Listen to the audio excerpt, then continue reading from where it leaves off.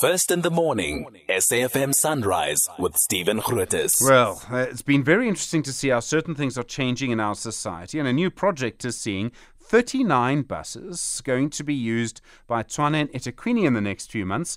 These buses are electric. In other words, they're not being driven by diesel or petrol. That means they can also be charged through electricity, so they can also be charged from renewable sources. One of the people involved in all of this who's been looking at this from the South African National Energy Council is Professor Prathaban Moodley. Professor Moodley, good morning and thanks for your time.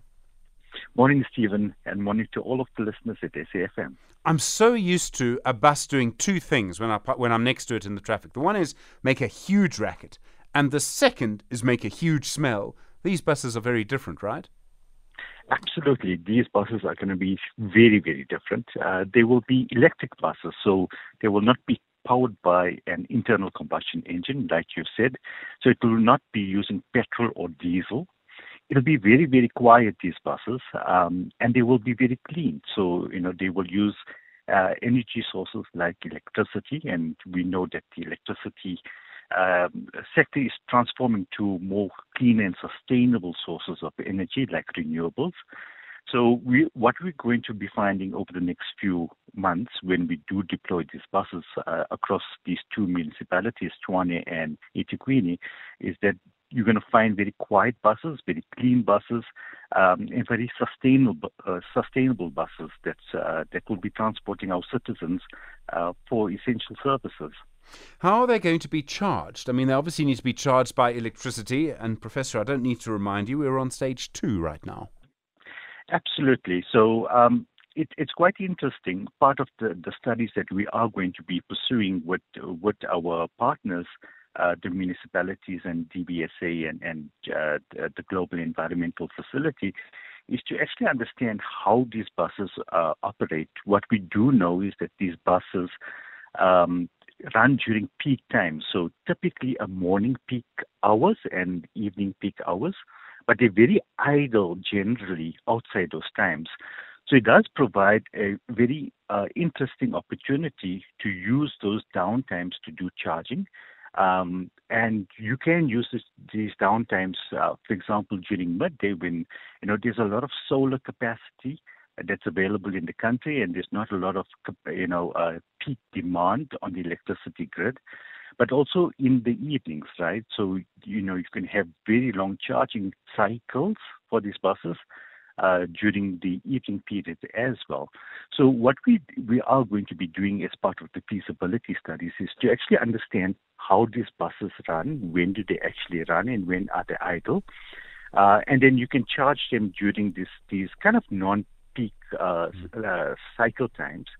But I also wanted to add that one of the key changes to our regulation in the electricity sector is that municipalities that have good financial standing can actually self-provision their own electricity generation. And typically what they've been doing is self-provisioning renewable sources of energy. And that's one of the options that we will be looking into for charging of these buses. Other countries do this, and it's interesting because I'd always presumed that you used a diesel engine for a bus because it's a big vehicle. You need quite a lot of power. An electric engine, I see very few electric cars sort of towing trailers, for example. So I'm presuming that the electric engines that these buses use do have quite a lot of power. What's the technical word? Torque?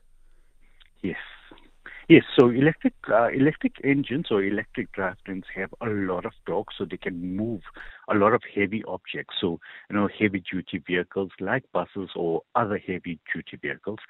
Part of the challenge with electric drivetrains, whether you use it in a small vehicle or a heavy-duty vehicle, is the size of the battery and how much charge it actually holds. It actually translates to how much distance you can actually move this vehicle. So typically you don't find electric drivetrains in long distance transport vehicles because it is limited by the charging of the batteries.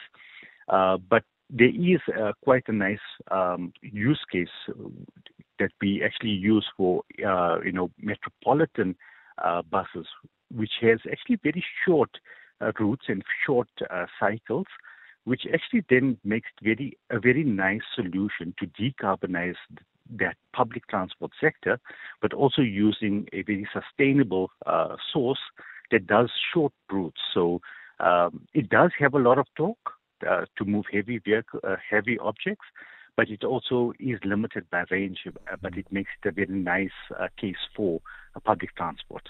So you've got to look at the life of a bus, if you call it over 10 years or 15 years or 20 years, and what the running costs are over that period of time. Is it possible to know how these buses compare with sort of, brand new diesel buses? You still get brand new diesel buses, but is it possible to sort of do that calculation, which is likely to be more expensive over 15 years?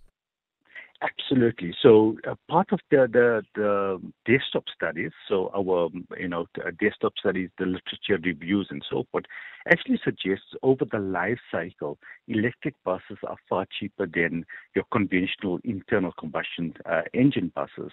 But that's also only on paper, and a lot of those studies have been done beyond South Africa's borders and beyond Africa's borders. There are uniquenesses to deploying these buses in our local environment in South Africa, and part of this study is to actually get the tangible numbers. How much will it cost to actually purchase this bus, import this bus?